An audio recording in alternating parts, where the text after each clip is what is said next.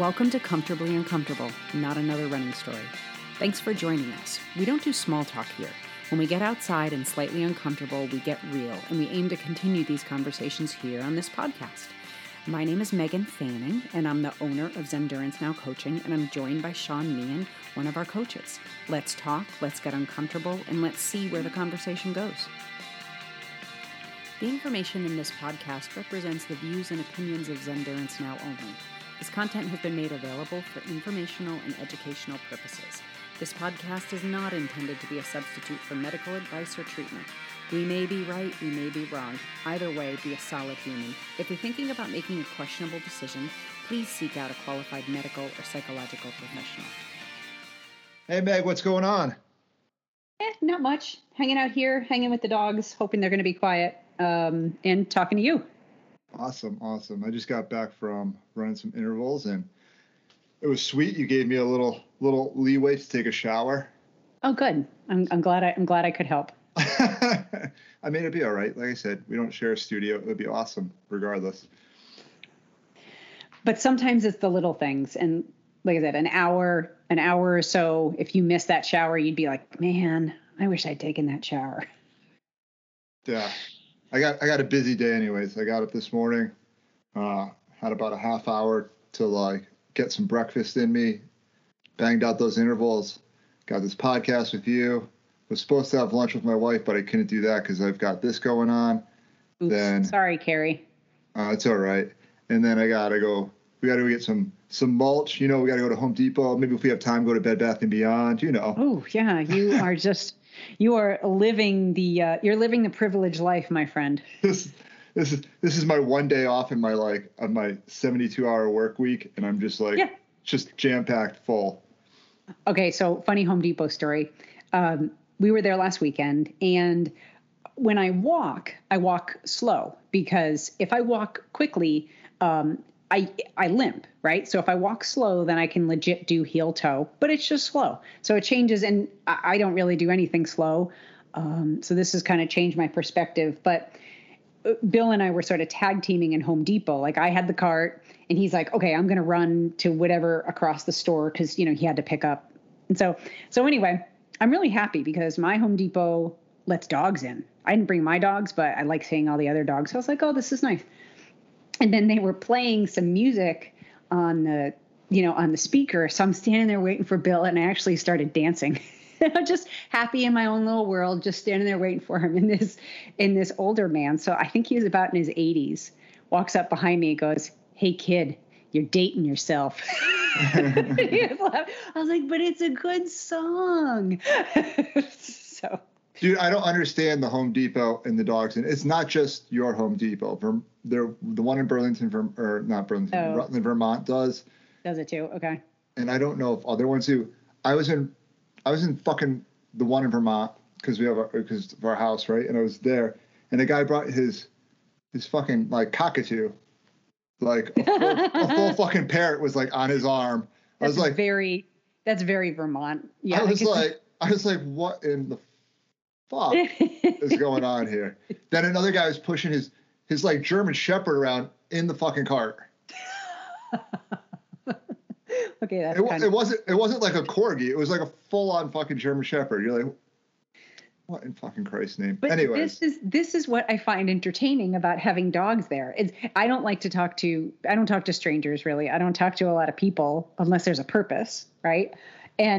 But the dogs catch my attention. And the dogs are like, "Oh, that dog is so cute. Oh, look at that dog." It makes me happy to see. I didn't bring my dogs just because it's hard enough for me, because I mentioned I'm walking very slowly to get in and out of Home Depot.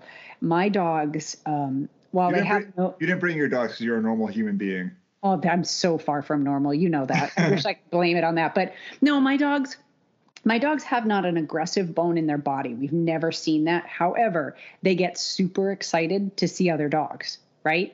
And all other dogs and humans don't necessarily want my dogs all over them. So my dogs really aren't chill enough to be strutting through Home Depot, dancing to the music with me. I mean, maybe in 5 years when they're chill dogs. But if I brought them now, the smells and the other dogs and the people, they'd be like, "Oh my God, oh my God, oh my God, oh my God, oh my God," what's going on. That's what my dogs would be like. And again, I just wanted to make it easy for myself to navigate Home Depot. Yeah, probably don't bring your dogs to Home Depot ever. I'm okay with that. Yeah, you're not a dog person though. So I can see why you don't get it. But yeah. But a cockatoo, man, that's just kind of crazy. It's just kind of cool just because it makes me laugh. Like, dude, you got a bird on your shoulder. It was on his forearm the entire time. His forearm. He's like did he have a patch on? Was he like a pirate? No, but he should have. It was fucking. Oh my God, seriously. if I had a bird on my arm, I would go around talking like a pirate just to I don't know. Ooh, Megan, that reminds me. What's a pirate's favorite letter? R. Wrong. Nope. C. Because they like to go to sea. I like mine better. It could be R too. I know, but that's the answer everyone gives. That's why C. Oh, really? Okay. All right. Well, yeah.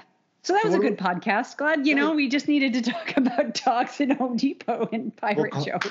5 minutes. That was very good to go. That was very dad of you. Right? Oh, I have all sorts of dad jokes. So we take the kids on bike rides in the spring and summertime. And about 3 miles in, they're like, I don't want to fucking do this anymore. And we're like, we're fine. Just keep going. And so then I start telling dad jokes every 10 minutes. And they're like, what is wrong with you? What the fuck? And I'm like, just they're good jokes. So much is wrong. So much is wrong. When we went to Disney, I would just sit there in line. I just tell dad jokes the entire time, and just grunts and groans from everybody. It was awesome. It gives me so much joy.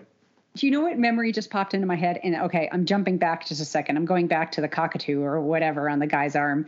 Do you remember that time we were running in the West Hartford Reservoir and a bird pooped on me, right? And you thought it was so funny. I was so grossed out. And I was like, you just were laughing. Then I looked at you and I'm like, you realize you just lent me your shirt, right? I was wearing your shirt. It's all right. So I wonder if his cockatoo poops on him. Just probably poops all over the Home Depot floor. Ew. Just could be a hazard. Just probably the horribly untrained dogs that are in Home Depot. Yeah, that's why I don't bring mine. And the other issue that we're having, so our dogs now are both a year to a year and a half ish. And they're good dogs, but and I've trained many dogs, they missed the socialization training that I would have done when they were puppies, because when we got them, it was mid-COVID and you couldn't be around other people and there weren't many other people in our house. So we're just starting the socialization process now, and I hope it's not too late, and I hope they chill out, but we missed that window with COVID. Womp, womp, womp. Yeah. All right, so what are we going to talk about today, Meg? So we're talking about trends in stuff we like, stuff we don't like. It could be serious. It could be stupid. It could be anything. You told me your trends, what we were talking about, I don't know, it was last week or whenever you did. And I actually forgot what you said. So I'm genuinely going to be surprised by what you say now, or maybe it will all come back. No, is it typical Sean stuff? Yeah. Yeah, and then mine are I don't know, stuff to talk about. I Googled running trends just to see what was going on. And okay, this is not a trend I was going to talk about, but it's actually a trend now to start running backwards. I saw that online, and it was I was reading the article just because I was like, how is running backwards a trend? And they're like, oh, it's helping with your balance. They give you all the pros. The con was you really can't see where you're going. I was like, okay. I was like, all right, this is stupid. I'm like, next article. So I didn't. Have you ever heard of the knees over toes guy?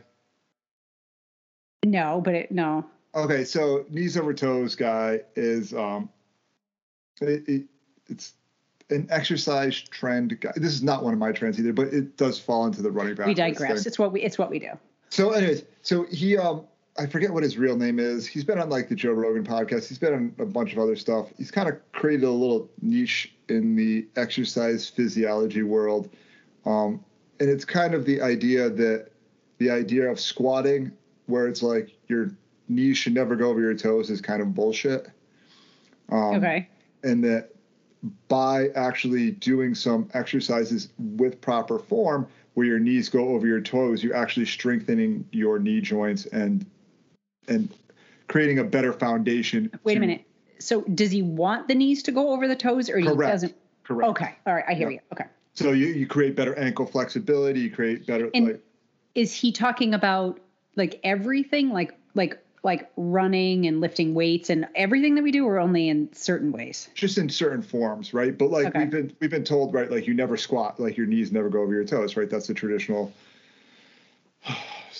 exercise methodology, right? Yep. Like is don't do that. And he said, and right, like his whole thing is that's kind of bullshit. And like you're going to get a better full range of motion in your ankles. You're going to get better ankle mobility, better knee mobility, and you're actually going to strengthen the knees. Now, if you're squatting super heavy and stuff like that, like that's right. Like, and you start suffering with bad form, whole different story, right? Right. Yeah. And it's kind of the whole idea, like, right. Like CrossFit's very big into like dropping your ass as low as you can get to the ground, right? Whereas like the traditional squat is like greater than 90 degrees is not really going to pay you that much more benefit, right? Like, so it's just kind of a spin on that. But one of his big things is running backwards, pulling a sled, right? It's sled pulls backwards.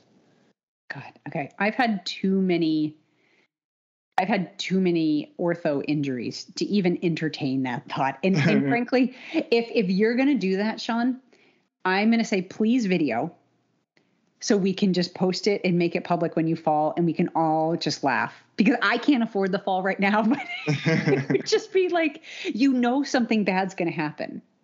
Like, no, just I'm really entertaining ideas of breath work in my like training sessions now. Oh yeah. You don't do that?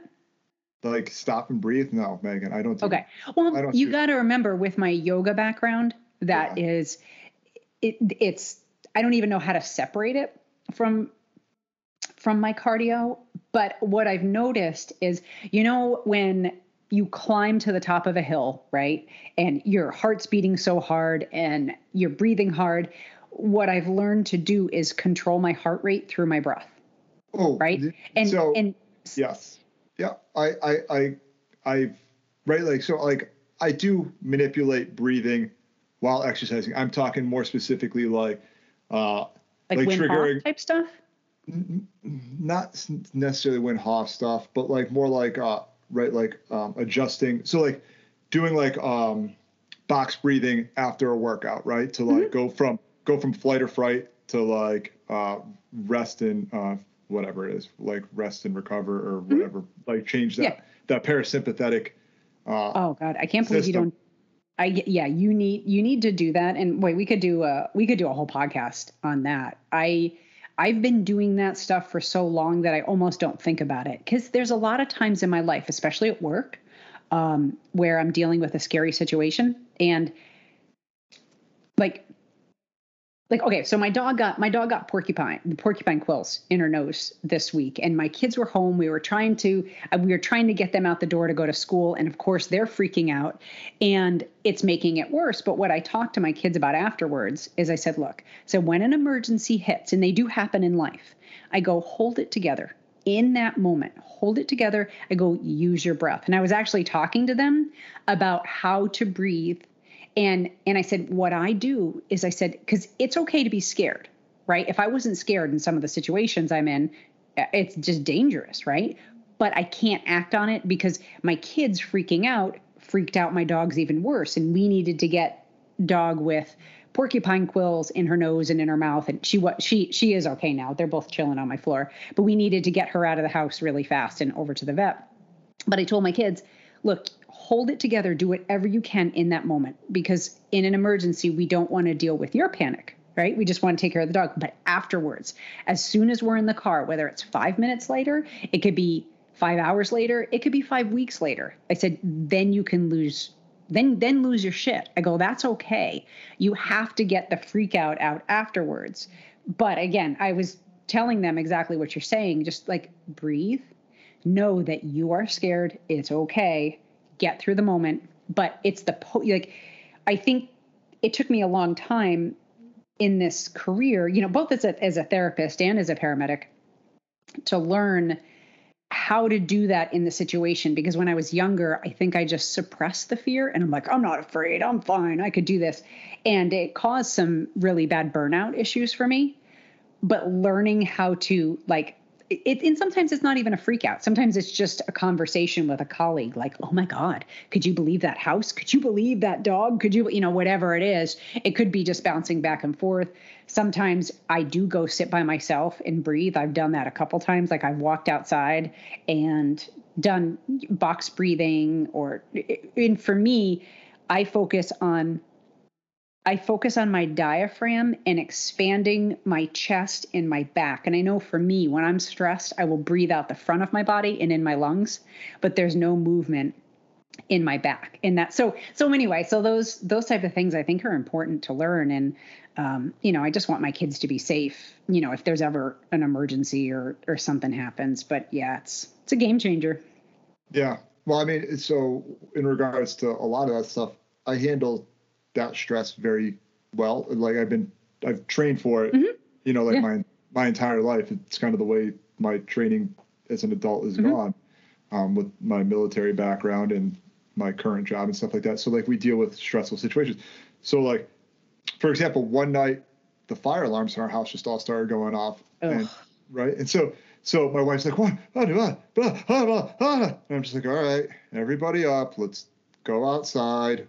I'll take a look around, make sure nothing's, and she's like, why are you so calm? I'm like, whatever, just like go outside. There's nothing to worry about. No one's dying yet. I mean, not yet. Yep. Yeah. And even when someone starts to die, I'm like, hold your shit together, hold it together, freak out afterwards when everything is safe. That's, because freaking out during the situation, I mean, if your kids see you freak out, then they're going to freak out. And all you need to do is get them out of the house to do whatever it is you got to do. So why were the fire alarms going off? Oh, because they're just fire alarms just go off sometimes. Like I think they get a little in the entire house. Well, they're all interconnected, right? So one fire alarm goes off. Oh, okay. Ours are separate, and then we have I think an alarm system that's connected to the police, maybe, or I don't know, or 911 or something. I don't know, but yeah, ours are zoned. So once the fire alarm goes off, it sends all the fire alarms off, whatever one it is. Ugh. So if you're cooking in your kitchen and you get smoke, that's going to set off that's rough. It's super loud. Yes. Yeah, they are. So so we have 4 bedrooms. So there's one there. There's each upstairs and downstairs hallway. There's 2 in the basement, and then there's 1 in the kitchen, right? So and 1 in the garage too. So it's super loud everywhere. It sucks. Yeah, that sounds really shitty. But that's what it is. All right, so I'm glad your house didn't burn down. Let's talk about my first trend. Okay. So my first trend is really it's kind of a multifold trend. It's like athletic leisure wear type stuff, and the Wait, I love that you just used the word leisure wear. Let's just pause, old man. Get your leisure wear. What are you wearing today? I'm sporting my leisure wear. Mm-hmm. And the fashionizing of mountain companies like North Face and Patagonia and fucking shit like that. So Patagonia makes great shit. North Face makes great shit. Salomon makes great shit. New Balance makes great stuff. But more and more, the trend has been going to urbanizing that or rich white mominizing that.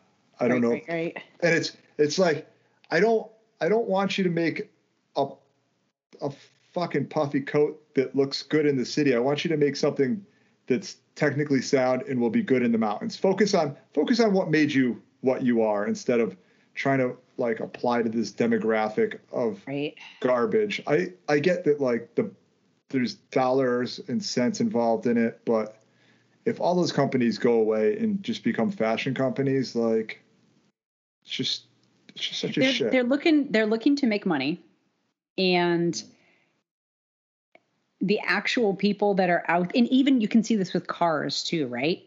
Like they show these car ads of people driving down dirt roads and over boulders and over these extreme terrain. And realistically, most people buy it to drive their kids back and forth to school and to whatever sports practice. Soccer practice. Yeah. And I think first that it makes everybody feel cool. Like, okay, if I buy this car, I'm going to be able to do blah, blah, blah. In reality, life doesn't, I don't know why I'm talking in that voice, but that's what my cool voice is. Realistically, that's not their life, but it feels like it could be now that they own that car. Or I'm not going to do yoga today, but man, I could do yoga in these $180, tights that I just bought, or leggings, whatever. Well, that I like that trend. Yeah, I mean, and most guys do, but I hear you. I think it's people want to be certain things, and the idea of being something that they're not is appealing, and it makes them, I think it's kind of justifies like, yeah, I could totally spend $200 on these leggings. Right. And just so you know, my dogs are groaning in the background. I don't know if you can hear that, but they agree. It does seem kind of silly to me, the puffy coat that I'm wearing, when I'm at 7,000 feet is similar to the coat that I'm wearing when I'm driving my kids to school on a cold day. It is a little weird, but right. It's not weird that the puffy coat that you drive your kids to school with is the same coat you wear at 7. I mean, that's not weird if it was designed to be at 7,000 feet. It's weird when they start like tweaking it so that it looks more like it belongs while you're driving your kids to school. Vice like where it is like. And my puffy coat that I wear, it's during cold weather. It is, God, how many years old? It's like 10 years old. Okay. And yes, the ugly purple one. And I throw it through the wash. I know you're not supposed to do that. It's gotten holes torn in it. So I take a little super glue, and it's not ugly. It's pretty purple. Take that back. Oh, it's pretty. I take super glue, and that's how I patch the holes. And man, that no matter how often I wash it. And actually, a friend, before a race, I was running out in Oregon, Washington. I was at her house, and I had my suitcase open, and her cat peed over all of my race gear. Okay. So I didn't know. It's like my clothes were damp when I got dressed that morning. And I was like, I just kind of blew it off. I was like, whatever. And then I was driving to the race, and I was like, holy crap. Oh. I was like, I smell. Oh yeah. I ran the first 40 miles or so, like with the cat pee smell. Yeah. And I actually, it was great conversation with the people I'm running with. I'm like, so anybody smells cat pee? It's me. So we digress, but yeah, I think it's just a way for Patagonia, Lululemon, Athleta, pick your company to market to people that aren't actually at elevation, or they aren't in cold weather, or they aren't running. Well, I don't care. Like that's fine, but don't change your focus. And that's what I feel like the issue is I feel like the issue is a lot of focus is getting changed towards like, oh, we need to design sneakers to be, whatever, fashionable. Mm-hmm. Like, I don't like, I want your sneakers to perform first. I want you to have like very good performance sneakers. I don't want you to like start. But most people, when they're buying sneakers now, and I think we talked about this a couple episodes ago, like when people buy sneakers now, the color and stuff really matters. Yeah. And when I just grew up, that, like I said, when Mrs. Kelly gave me my shoes, these were the shoes I was going to wear. She usually would give me like 2 to choose from. And that was it. There was never an option to even ask about color. She would say, take a loop around the store, tell me how they feel, and that's it. Like New Balance used to make really good trail running shoes, and they literally like have two trail running shoes in their lineup. I haven't worn them in a long time. And I love New Balances. I mean, it's a local company, right? It's a Boston-based company. It's done, but like their focus. Oh, look, you have their hat on right now. I have a New Balance hat on, yeah. But their like focus is like been more like, oh, let's be more mainstream and fashion. Yeah. And that's like kind of a bummer because I really some of their trail running shoes were awesome, and they really changed the face of trail running at a time like that the sport really started to explode with like Anton Kripicka and Scott Jurek and like and has that curve like accelerated. They were right there at the forefront, and then for whatever reason their focus changed. Money. And it's all about money. So they got a bottom line. Yeah. Garbage. Yep. And then so that's just makes me sad. Me sad. I hear that. Okay. Just the slight rant over. Sadness. Okay. Well, that's what this is for. These are rants that we're going to just engage each other in. So the first trend I want to talk about, and I have to hold this book up, and I think we can take a picture of it for show notes, is the book Roar by Stacy Sims. Did your fucking dog eat that? Yes. Honestly, so this book, and again, we'll post a picture. It's duct taped, and the whole it's chewed on all the edges. It's still readable. Okay, I have it's completely dog-eared. I'm always referring to this. So Stacy Sims has her PhD. She started doing extra. I think it was I don't know if it was for her doctorate or it was postdoctorate, but she started doing her research on women in exercise physiology, because all of the studies that were done in the past were done on men, because women, guess what? I got to tell you something. I don't know if you know this, but we have periods, right? We have menstrual cycles, and those menstrual cycles are just too inconvenient to test around.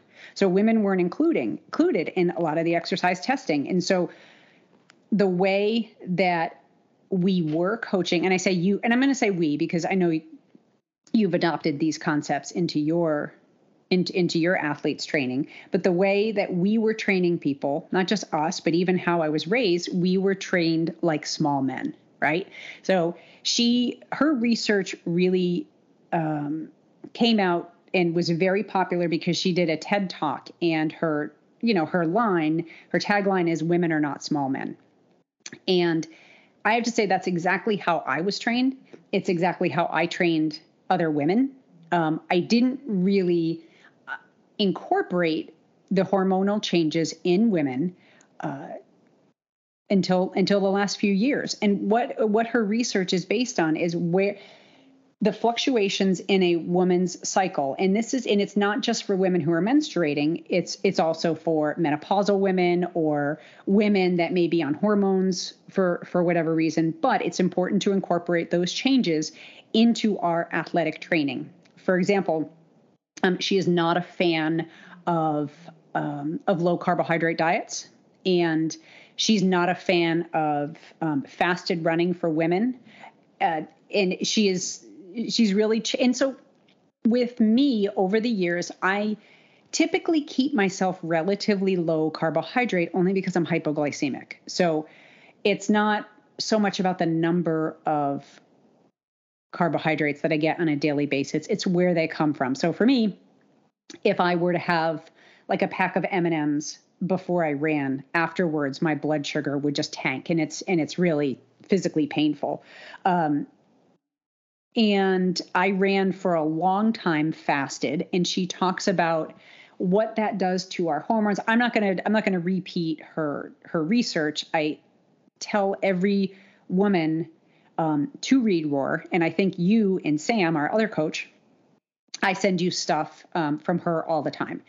I have all of my athletes track their menstrual cycles, and I've also incorporated there are certain times in a woman's cycle where she's going to need more rest, where certain times in the cycle where she's going to need more water, she's going to be more sensitive to heat training, and just knowing what those are and just working with the fluctuations, I think is a game changer. Well, what's interesting, and this goes back to, and so there's some interesting things about, right? So like, first off, the idea and the concept that women are different than men is a interesting concept. It is not an interesting, it should be fucking common sense, right? Is what it fucking should be. Yes, absolutely. And some of the things that like should be addressed is the like fact that like, because women don't grow up typically strength training, right? So there's like a greater rate of osteoporosis that exists in older women and stuff like that. Let me interrupt you right there. You brought up something I forgot to say. One of her big pushes is this is what she said, women need to lift heavy shit. For sure. Yeah, exactly. We have not been trained to do that. Yeah. And do plyometrics and stuff like that. Absolutely. Yep. And that'll help like later in life with like osteoporosis and bone density and stuff like that, which is one of the things that women suffer for. The thing that's interesting, and it's not, there's no cut and dry with the menstrual cycle. Like, and if you read, like, if you listen to Stacey Sims and if you read her stuff, it's some women perform better when their progesterone's high, and some women perform better when their testosterone's high, and some people perform better like as their cycle starts, as their cycle ends. Like and that's where it becomes the art of coaching, and the fact that you have to have that conversation with your female athletes. I love it. And I think we just need to be talking about it. Right. And we need to be talking about it, and we need to be paying attention. It's something to track. And the other piece that she talks about that I love is she talks about puberty, and ultimately boys and girls, physiologically, performance wise, are the same until they go through puberty. However, when they go through puberty, females' body geometry changes, and, their hips get wider. And so as soon as that shift happens in puberty, that's when young girls are prone to injuries. And you see lots of knee injuries, hip injuries, ankle injuries. And sadly, many girls quit sport at this time because their bodies just feel weird. I mean, I think most bodies feel weird when they're going through puberty. However, with young girls, the number that back out of sports at that age makes me really sad. And because I think that we need sport, we just do. Well, it's like, right, the angle of the drive of the foot stride in run just changes because your hips widen, and that and that's one of like the fundamental differences between men and women, and then that gets into a whole different category that we could go down, but we're not going to. What I want to know is, are you using Red S now? Is that the period tracker app? Mm-hmm. No, that's the relative energy deficiency in sport. Oh dear God, no. That's what used to be known as the female triad. Oh yeah. Oh yes. Now I know. Okay, got it. Now it's called Reds. Yes, instead. That's right. I forget. I'm still in the triad. I know. You told me. You told me I will never use that thing, and I know for a fact that she uses that. That's her. That's probably. Her terminology. But it is the common terminology. Yeah, just getting. I love this research. I love what she's doing. I love that. I love what the people around her are doing, because women were trained like small men, and I know that even when you do endurance training, like let's say you're running more than 100 miles a week, right? I'm running more than 100 miles a week. You get very, very thin. Like I've seen you where sometimes I'm like, Sean, you need to eat a sandwich, right? But what I think happens to me, and what happens to most women, is I get thin, right? But I call it skinny fat, and I start to lose muscle tone. And for years, that was something I was struggling with. And just the simple concept of eating differently prior to runs, eating differently after runs. I'm smart enough to know this. Well, the fact that you need more iron in your diet than Right. Yeah. Anemia is so common in female athletes, and well, especially my heritage, your heritage, and so overlooked. Yeah, Western European. Yeah, it's pretty common. So I love this trend. I love her research. I love what she's putting out there.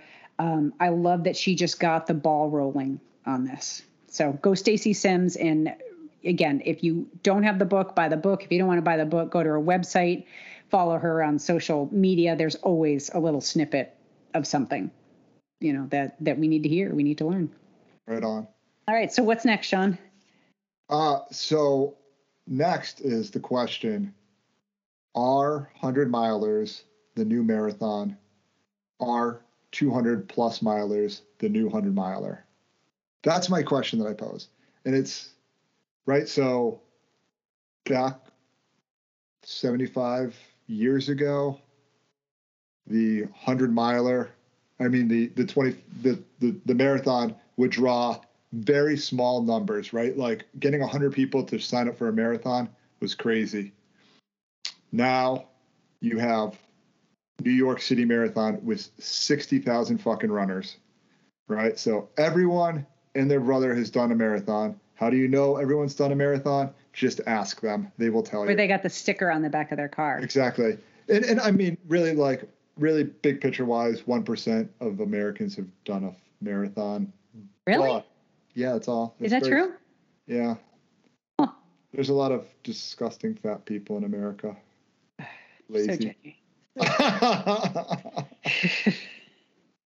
I mean, so let me imply that I don't think we're saying, and I don't think we're saying that if you don't do marathons, you're lazy.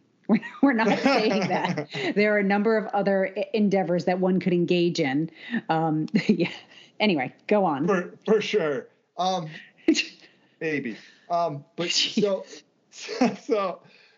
what I'm saying is that I think like 100-milers are now pretty mainstream. People know people that have run 100 miles. Like it's not a fringe outside sport the way it once was. The numbers have consistently grown. Like if you look at Western states, I've been applying to Western states 100.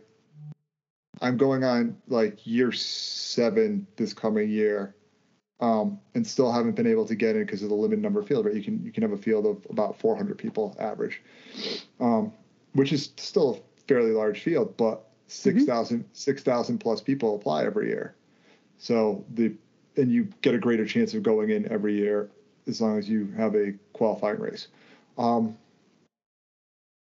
so that seems to be heading more towards the norm. Now, will it ever be the most popular race? No. I mean, a half marathon is really like, I think, the sweet spot for most people, right? Like half marathon is a challenging enough event, and 5Ks are fun. 5Ks are fun, right? 5Ks. But so the numbers for like, if you look at like trends in running, the numbers for 5Ks and 10Ks have pretty much tapered off.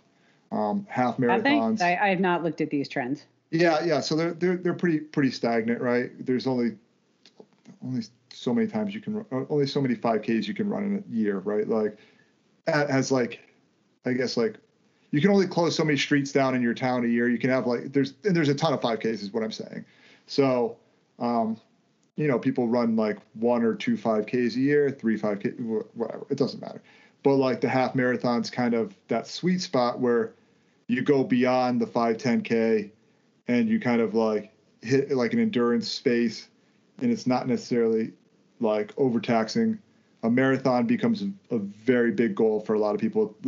I've known a lot of people that the marathon is a once in a lifetime goal. But more and more frequently, you start to see that shift to, well, I've done a marathon. What's next? Like, where's the next? Where's I get that. And the idea that there's a 100-miler out there, there's something to shoot to. So that becomes that goal, and then in the space, and that becomes the once in a lifetime goal, is to do like a 100-miler or maybe a 50-miler. But in the space of the psychos that repetitively run 100-milers, right? And that would be the same psychos that used to repetitively run marathons. Now are we going to do a 200 miler? And that's that I think is the new 100 miler. That is the burgeoning sport there, right? Like Candace Burt and has brought that to the more accessible. I wouldn't say it's definitely not mainstream, but it is definitely driving people in a different way, right? And look at how much coverage Cocodona 250 has gotten this week. By the time this podcast comes out, it'll be severely dated probably, but Joe McCartney just crushed it in I think 60 hours or something like that, covering 250 miles. So it's an entirely different ball game, right? I get it. However, I ran my first ultra before I'd competed in an official marathon. Of course, I'd covered the distance, right? But I started with ultras before the marathon. But in this incarnation, I am constantly feeling the need to challenge myself. So if I know that I can do X, okay, I did it. Then I always while I'm doing X, I'm I'm never going to do this again. This is the stupidest thing I've ever done. But I'll totally rant and whine or whatever. But then afterwards, I'll be I could do Y, right? Or whatever it is. That's how my brain works. And even it's part of my personality that I do this with physical endeavors, but I also do it with school. I think I'm a lifelong student. I'm always going to school for something because I feel actually, no, I take that back. I'm not in school right now, but I am starting a training. I am starting a new training in a couple of weeks, but there's always something. I'm either in school, in a training, looking to do something more than I'm doing right now. So I get it. And I think a lot of times people metaphorically dip their toe in the water and be okay, a marathon didn't kill me. So maybe a 50K, right? 50K didn't kill me. Maybe I'll do 50 miles or maybe I could do 100 miles. You do 100 miles. Well, 200 miles would be good. And whether, we could spend a whole podcast talking about the concept of addictive personalities. However, for me, while I do have an addictive personality, I think that I just need to continually challenge myself for something. So even thinking about coming back, all this rehab and stuff that I'm doing on my ankle, I'm not looking at 100 miler. I'd like to just be able to run. And maybe the first run that I do competitively would be a half marathon. And then I see myself progressing back up, half marathon, see how I feel. How's my body holding up? And then go from there. Maybe that's what regular people do too. I know most people don't. Most people don't do an ultra when they've never raced a marathon officially. For sure. Yeah.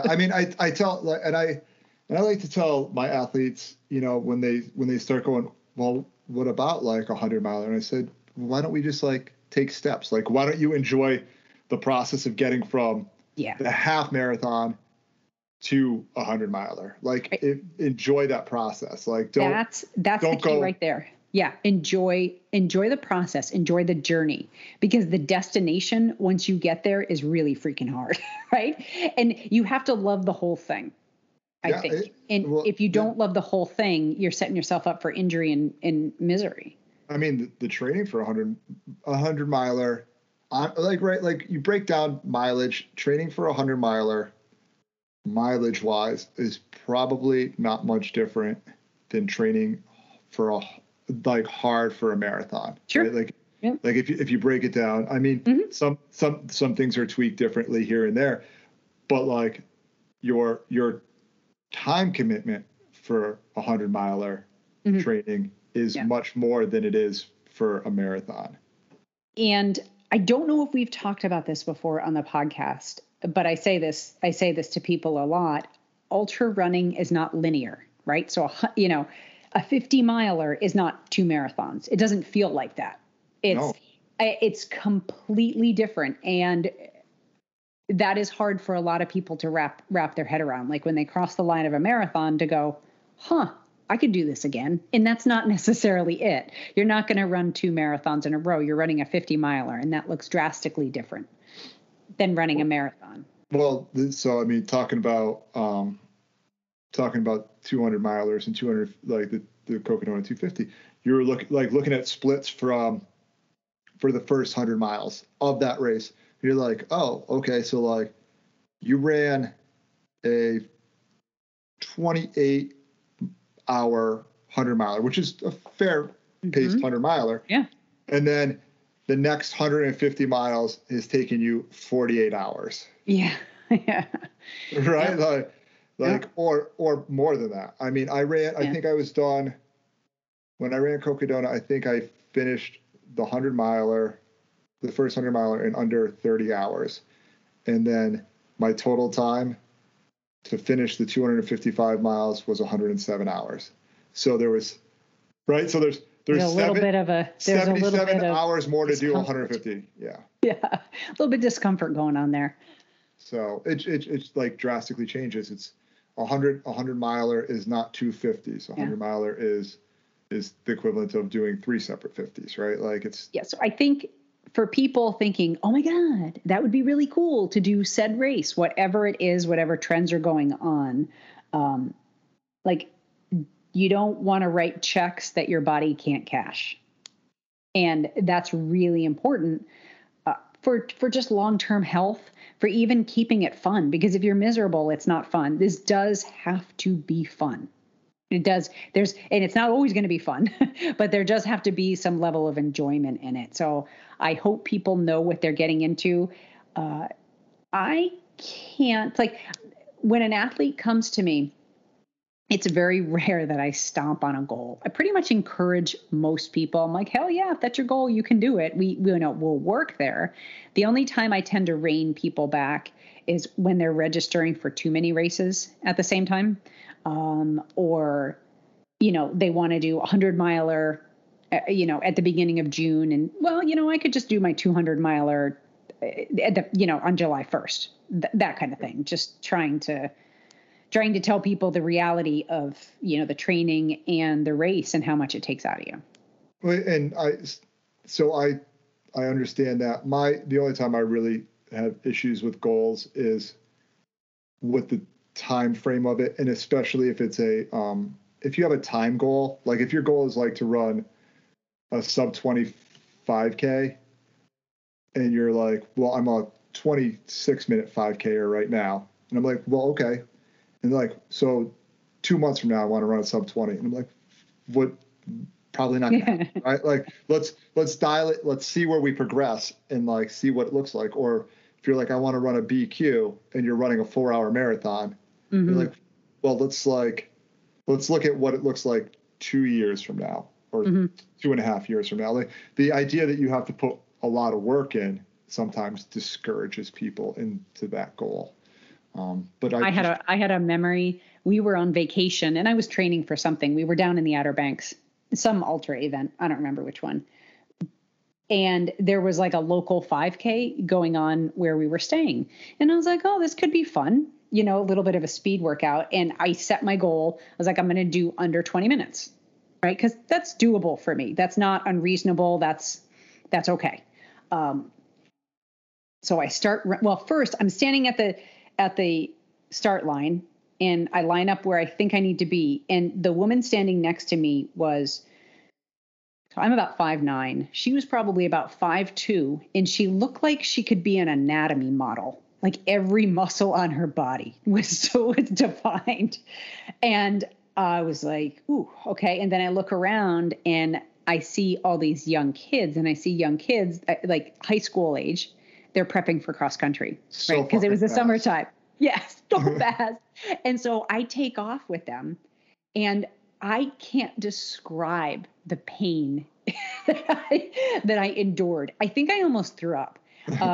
And I was just like, my goal was only just to break 20 minutes. It didn't seem like a big deal to me at the time, but when you're training for an ultra and all of a sudden you think it's a good idea to go out and run like that,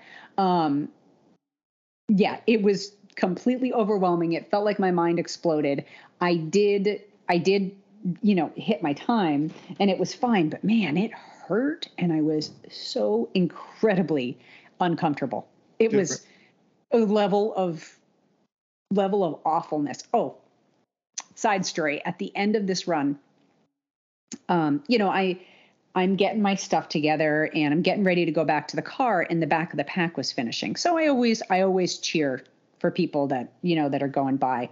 And there was this little kid running and he was all by himself. I don't know where his parents were. He looked like under the age of 10 and he was struggling to finish.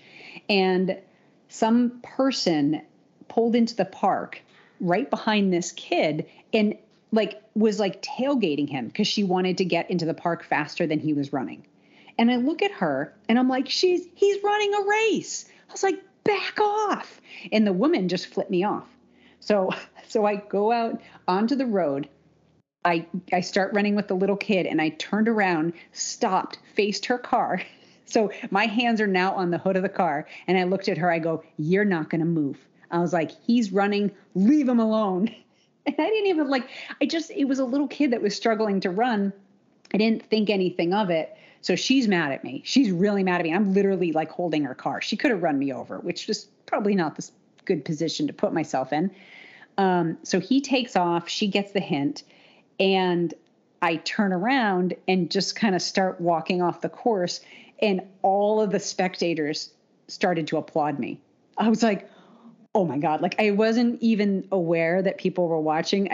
Wasn't even aware of what I did until afterwards. But I looked at them. I was like, she was gonna run him over. She was like beeping the horn, telling this little kid to go faster. Oh man, I was so mad.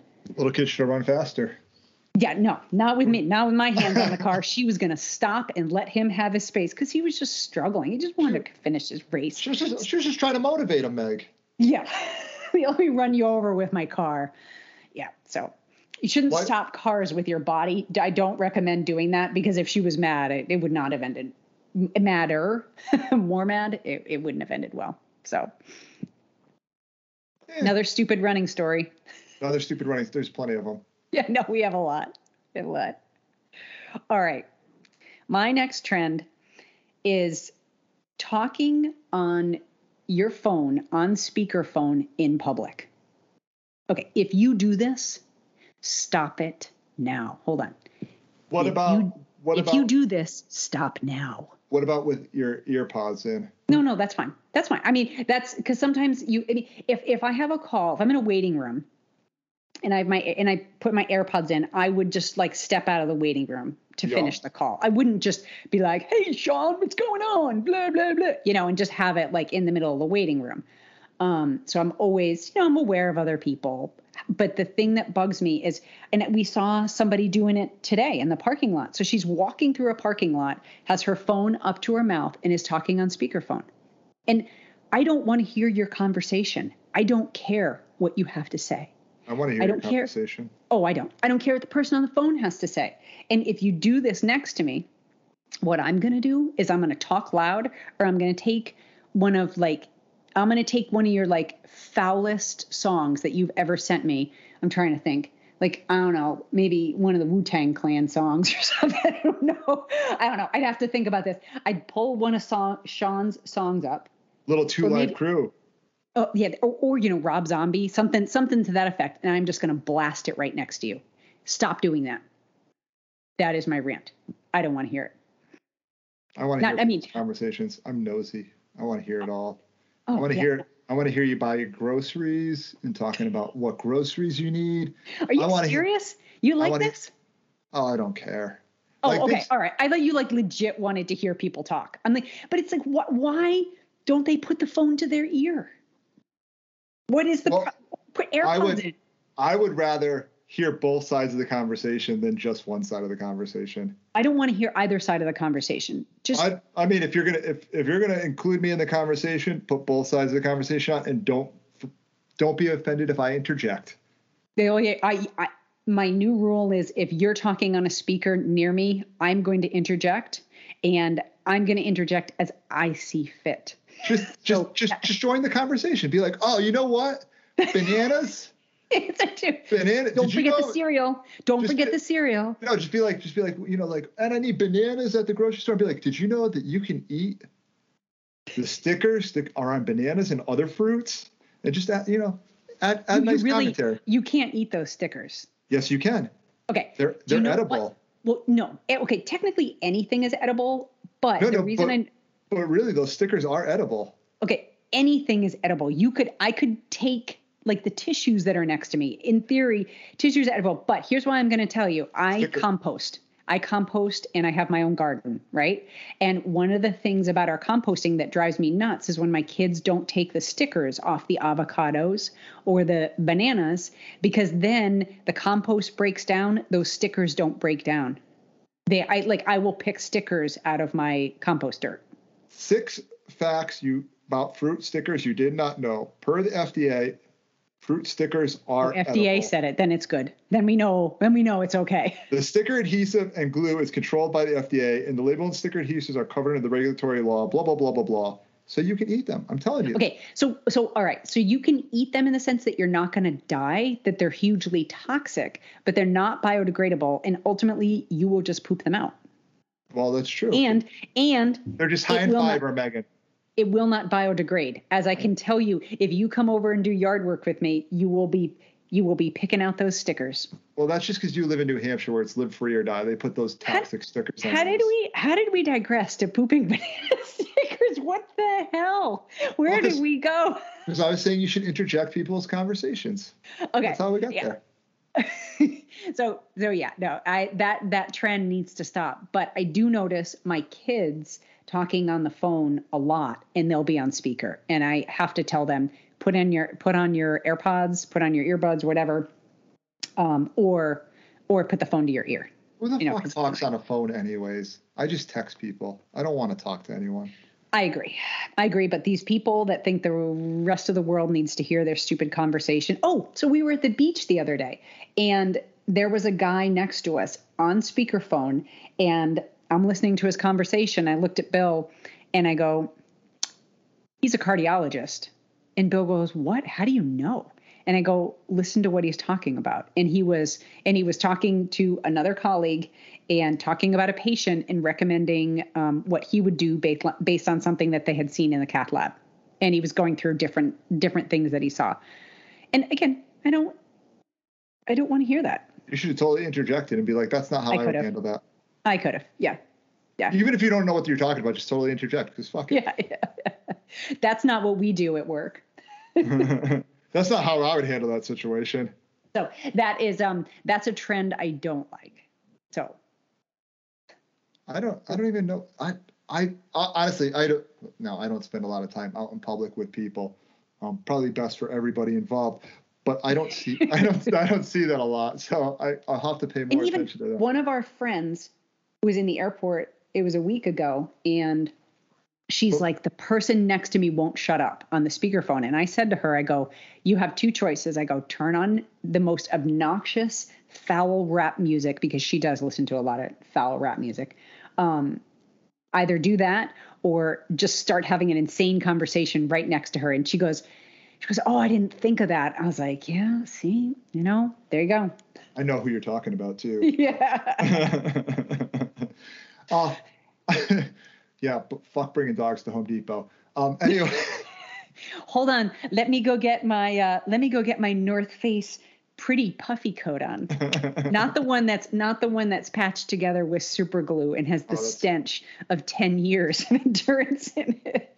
Get me your fucking $2,000 Canadian Goose coat on. Oh God. Anyways, so my final fucking aggravated rant is the fact that music is no longer produced by albums. Like there's very few genres that produce, and I'm going to say this, there's very few genres that produce entire albums. It's a lot of singles driven shit, which like harkens back like all the way back to, Elvis time frame, right? Like the 50s, and like before that was a lot of like whatever 7-inch or 7-inch freaking records, right? 33s or whatever. I don't know. And so a lot of it's garbage. The idea that like you can put together a whole fucking concept album, something great like, you know, Pink Floyd's Dark Side of the Moon, or you know, Led Zeppelin 4, or George Michael's fucking Faith album. Shit like that doesn't exist. Just wait a minute, like, pause. You just threw in the Faith album. I'm gonna call yes on that. But no, okay. Go back and listen to it. It is a solid album, like top to bottom. Because you gotta have faith, the faith, the faith. Yeah, it's so good. All of it. It is pure 80s gold right there. Well, so that doesn't exist except in two genres, right? Like one of those genres that is keeping that alive is punk, and the other genre that is keeping that alive is country. I don't know about that, but I don't know. Really? I agree with you on those two genres, holding it together, but maybe some artists in there, because I hear so much crap country music. There's so much like I don't listen to crap country music because it's fucking I don't like. Yeah, I mean I listen to more Americana country music than pop country music. That kind of music is, I don't know, garbage to me. That's just like your opinion, man. I know you listen. You drive closer to the pop country music than I ever will. Well, no, I actually do listen to the entire genre. I'll listen to like Merle Haggard and Johnny Cash, and then I will also listen to Drive-By Truckers or something. So yeah, no, I hear you. I'm just giving you a hard time. I think that it goes back to what you were talking about the apparel companies, and it's about making money. And they're looking, when I say they, I mean, record companies are looking for an artist that's pretty, you know, male or female, whatever. They're looking for somebody they can market, and they want that one single that's going to catch on the chart. Right. And then it's like, I feel like they're throwing it against the wall and seeing what sticks. It's not even like a full single. They look for like everything, right? So music is driven now into 3 minute or less, which is crazy, right? Like the song length, attention spans decreasing. It's so little. Because what can you put on a TikTok video that like can catch people's attention in that? Here's my question for you: do you own a turntable? I do. Record player. Okay, good. Because I recently purchased one. And one of the pieces that I'm really enjoying is listening to music, listening to an entire album, sitting still on wherever I am, sitting in one place and actually just listening. That is the only thing that I do. And I was able to do that a little bit, you know, around surgery time, because I had time. Because most of my listening, if I'm listening to an album, one song to the end, is in my car. And I have to be in my car by myself, because when other people talk over lyrics, I'll be like, wait a minute, did you actually hear that? Hold on. And we got to rewind. Right. And the idea, and I was actually I was talking to a musician about this last weekend. We were talking about albums and the lost art of having a full album. Dude, think of how awesome it used to be to go to a record store. Oh, flip through and be like, okay, it still is though. Have you done it? It is, because you find gems. You find like really good ones. But like the idea of like finding new music that you, right? So like if you go to a record store now, it's different, right? Like you're not going to find a new artist that you were like, oh man, this album cover is super cool looking. I'm going to pick this up and see what it is. And you find like gold in that sense, right? Like now you're like, oh. The important piece about this is the artists put those songs, so I don't know, let's say 10 songs or how many songs are on there. They put the songs in order for a reason. Right. And that is so important for the full musical experience. And I had a record player as a kid, and I didn't have money, so I would go to my parents' records. And that's where a lot of my musical influences now come from, are pulling out, like, especially like the Beatles and Carly Simon, Tijuana and Brass. Do you remember that? I don't know if you remember that album, but there's a couple of things that I know I never would have listened to as a 6-year-old kid. What kind of 6-year-old kid is going to be like, oh, this Carly Simon album is going to be great? I was just putting it on because I didn't have anything to listen to on my record player, right? It's because you're old now. Yeah. Well, I actually won a Culture Club album when I was a kid, and I was so psyched about that. And I remember. Karma, chameleon. Yeah, it was before that. It was the one before that. But the cool thing about the album cover is I just remember looking at all the art and being completely fascinated as a kid, like I'd never seen. And you know what Boy George embodied. It was something, growing up in rural Salem, Connecticut as a 6-year-old kid, this was quite an experience. And just sit and open the album and read the notes. I didn't know what they meant. I was, it's a kid. But I was like, oh my God, this is so cool. And then I would just really dig into whatever I could find in my parents' collection. Liner notes were awesome, right? Like they really are. I still remember the way like cassettes and CDs and records, the smell of them, right? Like that, like, and like, whew, that's like something that you'll just never see again. Right, like talking about the concept of like a full album. Like you look at like even bands like Guns N' Roses, right? Appetite for Destruction. All of those. 1 and 2. Remember 1 and 2? Well, that's Use Your Illusion 1 and 2. But sorry. Yeah, Use Your Illusion was 1 and 2. Yeah, you're right. Thank you. Appetite for Destruction was the Guns side, and they specifically put G on one side and R on the other side, right? And it was like all like the hard songs, and then the Roses side was like all the. And by this, I'm using air quotes, the ballad side, which is all like the pseudo love songs. Yes. And that is a solid album, top to bottom. Every song on that is amazing. And that whole they had a concept that they like put together in an album, and that's so lost today. Yeah, it may. I don't, let's talk about this in another like 10, 20 years. Is it coming back with albums? Because albums are popular again. I was in Target the other day. They actually sell albums in Target. Yeah, but they're all old albums.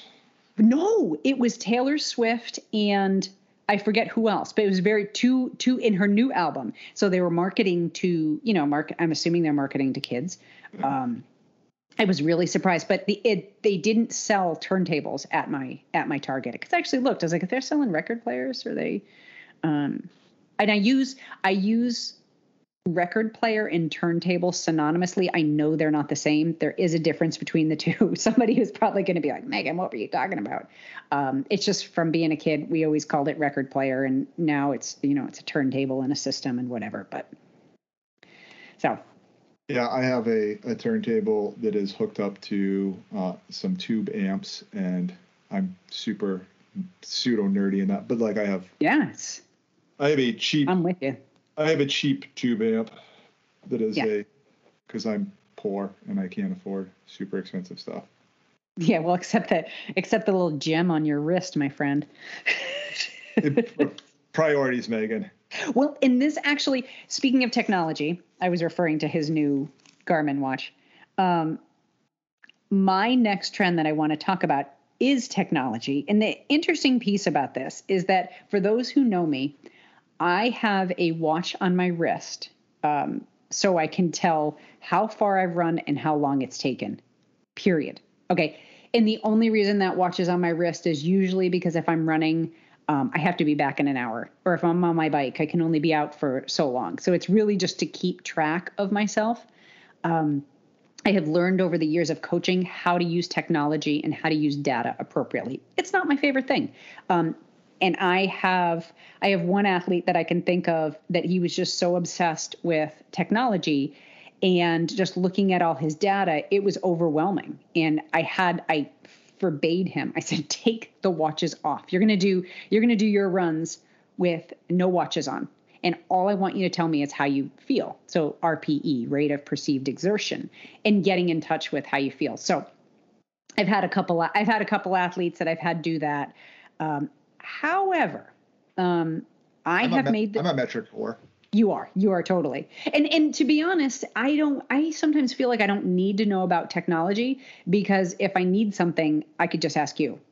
Yeah. I don't need to learn it. But that's kind of my lead in because I want to talk about apps and technology for sport and in training.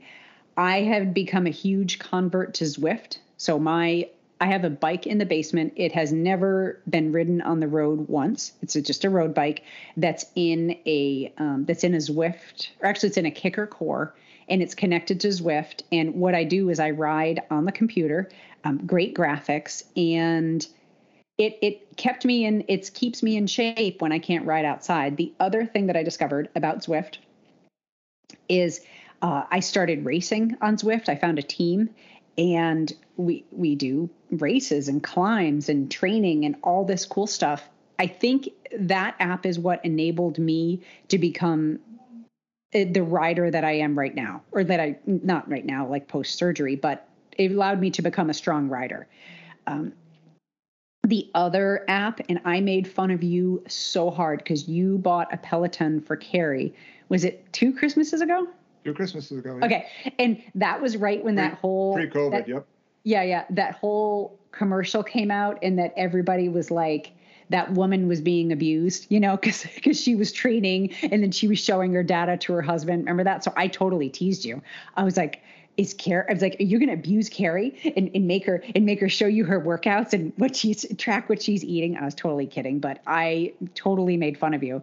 A year later, we got a Peloton for our house. And I should say, it's not that we got it. I bought it for Bill, my husband. So Bill started riding on it. Then I just ignored it because whatever. I don't know. I'm not into technology, right? I'm too cool for that. So anyway, it's probably about 6 months later, I actually got on the Peloton and tried a class. I was like, and not only that, they have strength training. See, they have strength training. They got yoga classes. They got all sorts of stuff. And I hate strength training. And in the name of lifting heavy shit, I have to really motivate myself. So it's really helped me. The other thing, we train all our athletes. Well, not all of them. I think Sam is coaching somebody right now that doesn't use Training Peaks, but we train 99.9% of our athletes on Training Peaks, and that is an electronic software that connect you upload your data, and it lets us see what happened on your run, how you're breathing, how far you ran, what your pace was, and Strava. Right? I've been on Strava for years, but I just never posted anything because I just don't care. Okay. But it's actually kind of fun. So, and there's so many more apps. Oh, and the other one that I use on a regular basis is when I'm tracking nutrition, I use MyFitnessPal. I found that one to be just the best medium. If somebody has a different one, I actually am using the free version.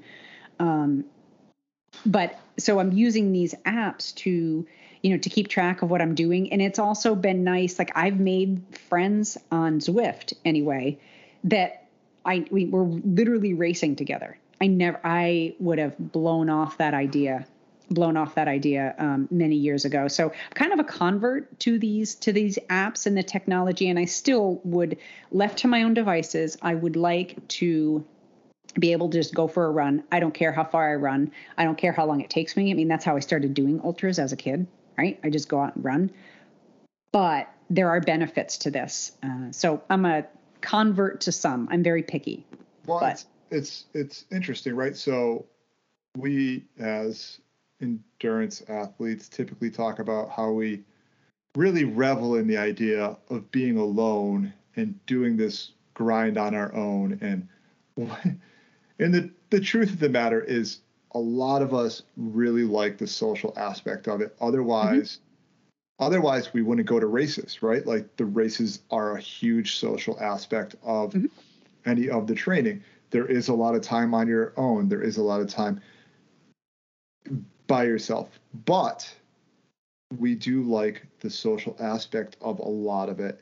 And now maybe not all the time, but all of us probably would like more of a social aspect in our training than exists, which is I mean, when I got into ultra running, social media and Facebook in particular was a huge help because it allowed me to reach out and like find people in my community Right. that like were doing the same things that I was. And Strava kind of fills that in that regard, right? And on top of that, Strava, you look at someone that's a contact of yours or whatever the case may be, and you're like, oh, he's riding here and he's running here and he's done this trail. I've never been there. Let me go check this out, right? So it opens up your eyes to what's around you as far as that world goes. It creates a more inclusive community. It allows you to socialize more frequently, which is a lot of what you get on the Zwift, right? There's a lot of socialization. Mm-hmm. And then there's also some component of like responsibility of you're meeting somebody, like the idea that you meet somebody for a run, or mm-hmm. that you have this Peloton class scheduled at this time that you want to go to, or whatever the case may be. Mm-hmm. And having someone direct a spin class to you is a lot different than trying to hit just metrics on a bike, right? It's much different. It's much more motivating to have someone there to pump you up or encourage you, even if it's not directly to you per se.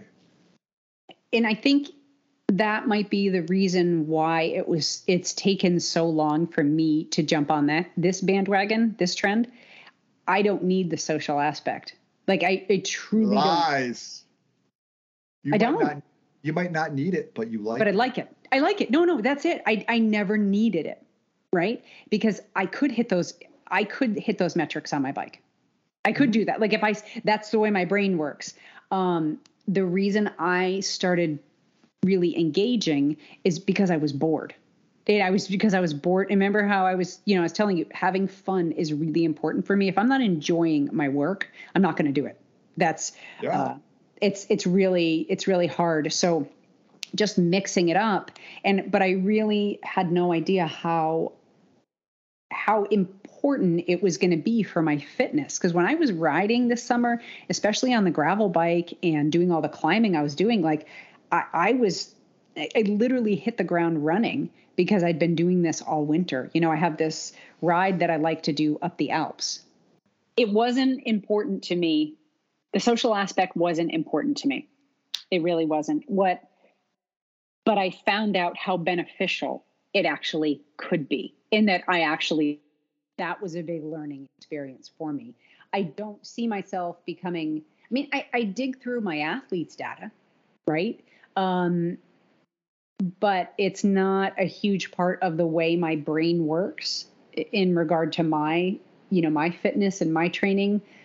I just like to do it. And sometimes I'm very Forrest Gump, like I just decided to go running kind of thing. I get that. But, right, so I have a fucking athlete, and I tell them on a regular basis, I'm like, make plans to go out and run with somebody. Make plans to do this. You will be much more fulfilled in what you are looking to do because you need a social aspect of this that you are not like reaching. And then I have another athlete that it's like, I'm like, you need to have a little less social aspect in your running. And the social piece is sometimes nice. I like it. The piece that I've really latched onto is the performance aspect and just being pushed. Like if I'm running with somebody that I know is faster than me, then that's motivation right there. If I'm running with somebody that may not be as fast as me, then my entire goal for that run changes. Or it's just another opportunity to learn. And it surprised me how I've taken to it in the past. It's been about 2 years. I think I've been doing this. Everyone should have a friend that they run faster than. Yeah, but a friend is different than an app. Well, so yes. And I do have friends on my apps. So. But the apps can create friendships. Yeah. So, but like I said, I have running friends and partners that exist via social media, and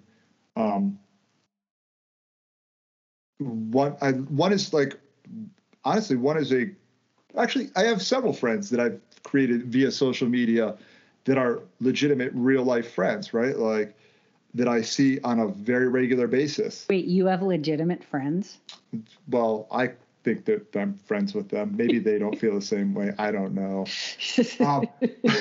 Wow. Maybe you can tell me how to do that. That'll be our next podcast. How to make friends and influence people. and 3 easy steps. Yeah. But an app. No, just kidding. But like I said, like I like to have a friend that is slower than me, and I like to have a friend that's faster than me. Yep. That way, I've never necessarily. But then those friends, I have certain friends that are great to run with because they either have amazing stories. You know, those people that always have a story, right? Mm-hmm. Or that just know a lot about like nature. I like running with people that are like, oh, that call, that's the bird X, Y, and Z that we don't normally hear them making this call early spring. We usually hear it later in the summer. I like that stuff because I don't know. I don't have a lot of that kind of knowledge, but I like running with people who know what plants are edible. Not that I'm eating a lot of plants on the trail, nor do I recommend everybody eat a lot of plants on the trail, but it's nice to run with people that know, just a lot about the geography or whatever. There is nothing cooler than coming across wild blackberries or raspberries on the trail. Yeah. You're like, oh, it's like a free snack. It's awesome. It's my favorite thing. Like that time of year in the summertime where those pop up and you're like, oh, if I can get these before the bears get them, I'm pretty good. Well, I was running, I believe I was in Maine. I don't remember, but I saw this massive blueberry bush all along the trail. I was so excited. So I go over, I'm picking the blueberries. And then I just look around me and all of the bear prints, like, right? I was like, huh. And it was still early morning. I don't know I didn't know how often that trail was, people were running on it, but I thought, I'm going to go now. I'm going to leave these blueberries to the bears that were apparently right here before I decided to snack on them. So I just have to be careful where you pick them. And also we have raspberry bushes all on our property here. I don't get poison ivy. I'm the only member of my family that does not get poison ivy. And whenever anybody else picks them, they get poison ivy. So really? Yeah. They're mixed in. Yeah. I don't know. And I don't know how to kill the poison ivy without killing the raspberry bushes. So. I don't have and again, this is where I need somebody smarter than me on this stuff, and they could tell me what to do. But it's really hard to get in there and pull them because raspberry bushes, as you know, are very, very thorny and prickly. Yeah. So I don't know how to pull the poison ivy out of it. And realistically, even though I don't get poison ivy, I don't want to push the envelope there and pull so much poison ivy that I'm going to start getting it. So you just got to wear long sleeves. Yeah. Oh, I would. I mean, I would pull it all out if I could, but again, I don't know how to because it's just mixed in with the raspberries. So, oh well. Oh well. Yeah. I think that wraps up all our topics. Yeah. Yeah. So some good trends, some things that need to stop, some things that need to change, but feels good. It's like a confession. Confession. We get to get it off our chests. We had our rants and our raves, and yeah. We could get into the bonus topic of the being too cool to talk about your race results. Oh yeah. Some heated debate over that. Yeah, there was amongst our friends. Yeah, a lot of people were irritated at the folks who show up at races and say, oh yeah, I'm just taking it easy. Why am I doing voices today? When I imitate people, I think I do voices. Oh yeah, I'm just taking it easy today, blah, blah, blah, blah, blah. And the consensus, I believe, was that people say that when they think they're going to do bad and want to make excuses beforehand as to their performance. Maybe. I don't know. I probably disagree. I've gone to races and been like, I'm just here to have a good time. And I've run with people that are much slower than me to have an enjoyable time.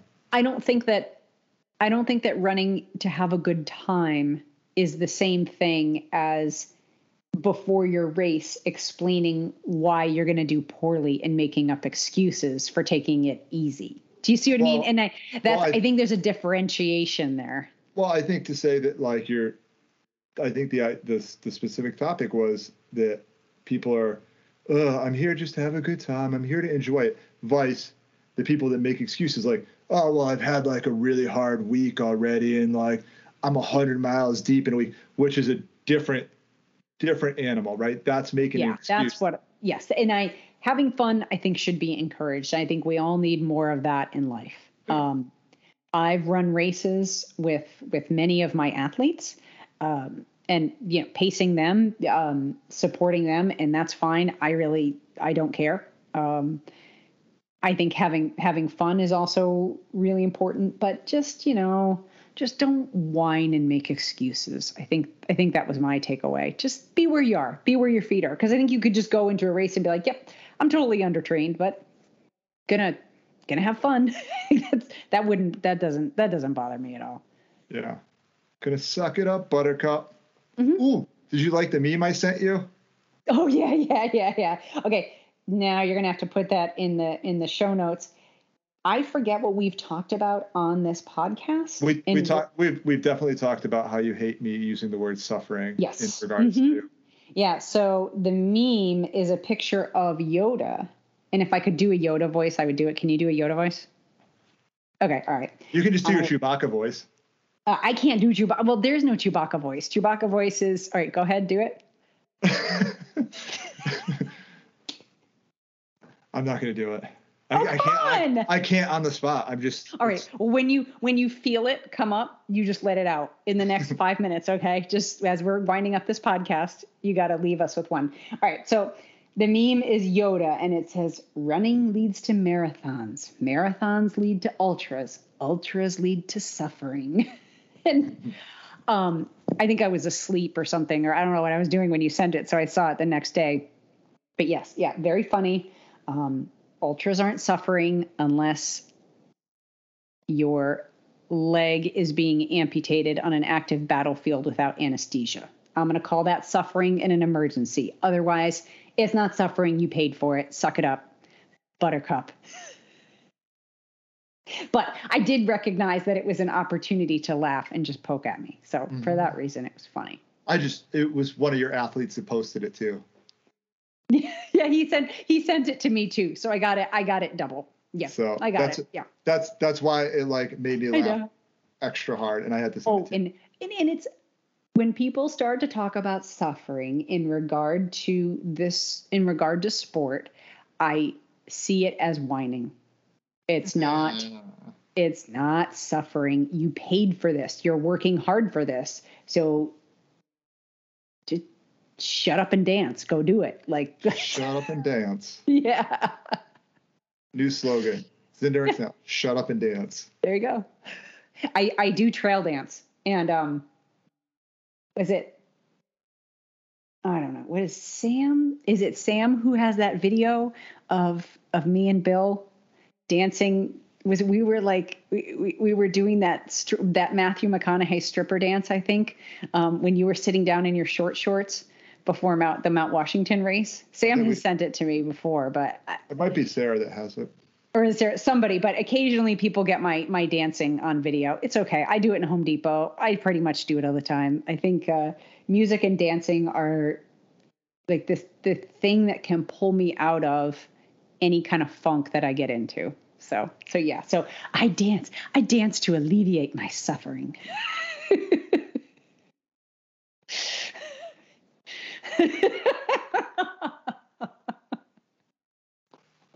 Never gonna dance again. Guilty feet have got no rhythm. What is up with you today? Got a hard on for George Michael.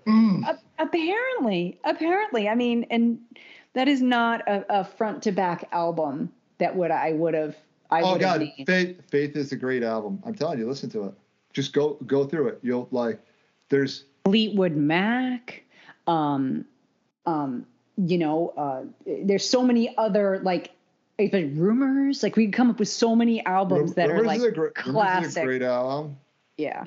I mean, so George Michael came up because, so I had listened to, there's a, I don't know if he's a podcaster, he's a YouTuber, Professor of Rock. Professor of Rock. I want that title. I'm taking it.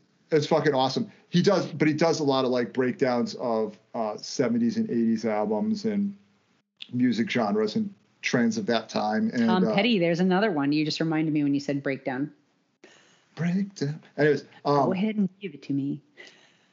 And he did like a whole breakdown of that album, the Faith album, and how it's a solid album, like top to bottom. And I was like, I really got to give this like a real legitimate, like solid listen through. And I did. And I was like, it really is a fucking great album. There is, I think off that album, I think there were 6 top 10 hits on it, and 3 or 4 that went to number 1. Okay. An album that I pulled up from late 80s, early 90s, I'd have to look at the year, that I have been listening to is Tears for Fears, Songs from the Big Chair.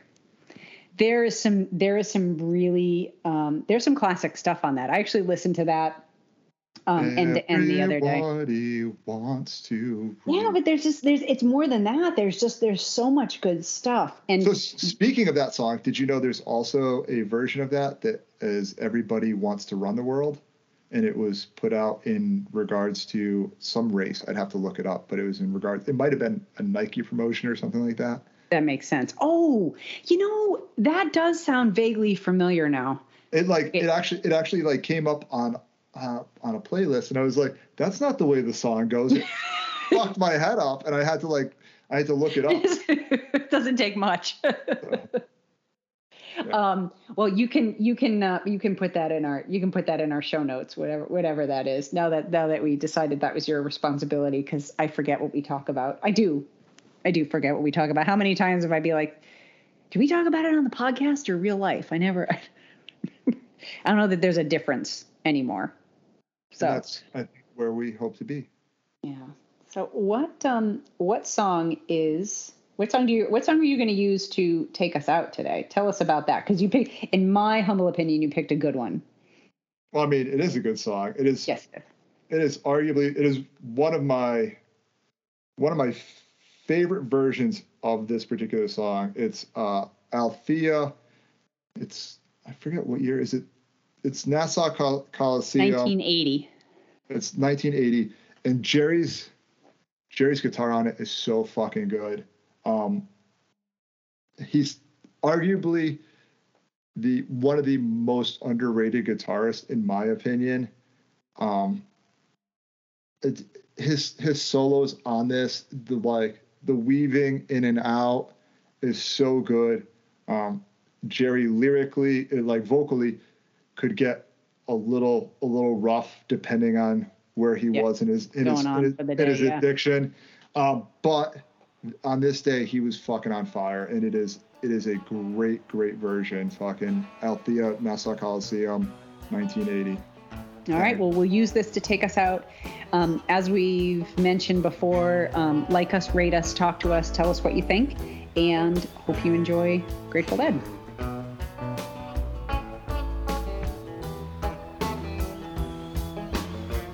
I told Althea I was feeling lost, lacking in some direction. Althea told me upon scrutiny that my back might need protection. I told Althea that treachery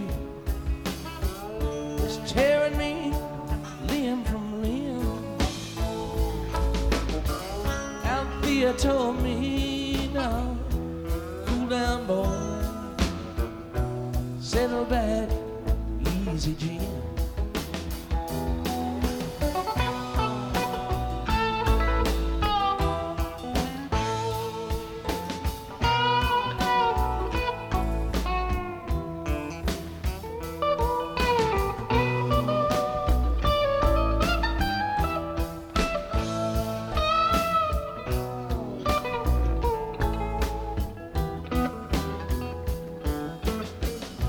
You may be sad today,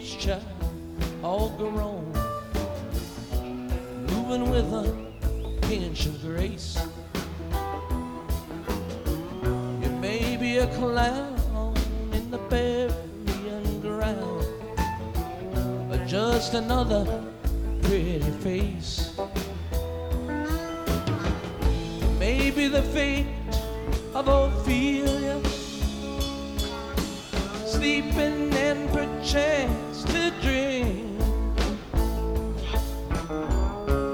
honest at the point of recklessness,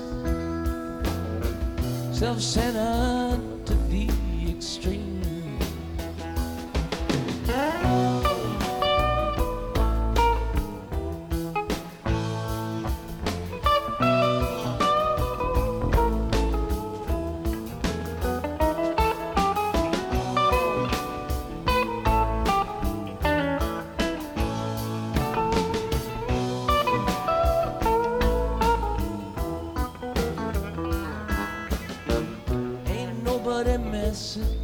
With you, but you.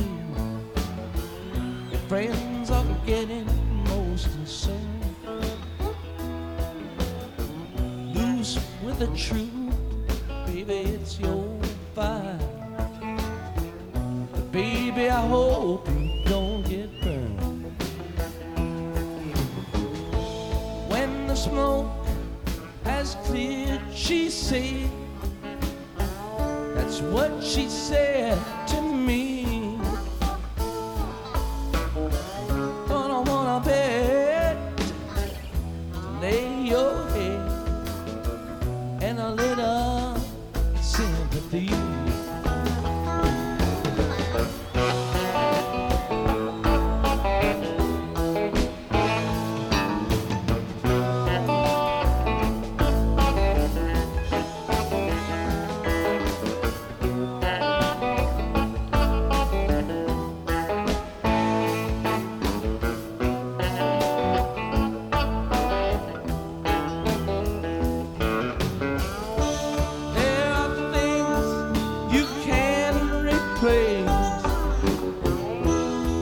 And others you cannot.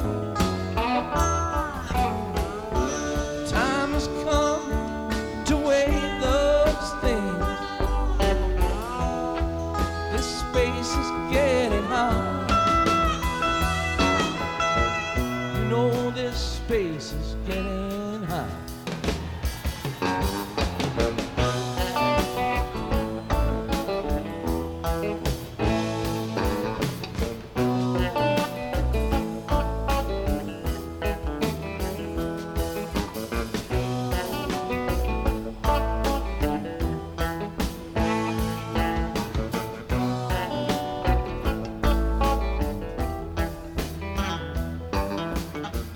I told Alfie I'm a roving sign, and I was born to be a bachelor.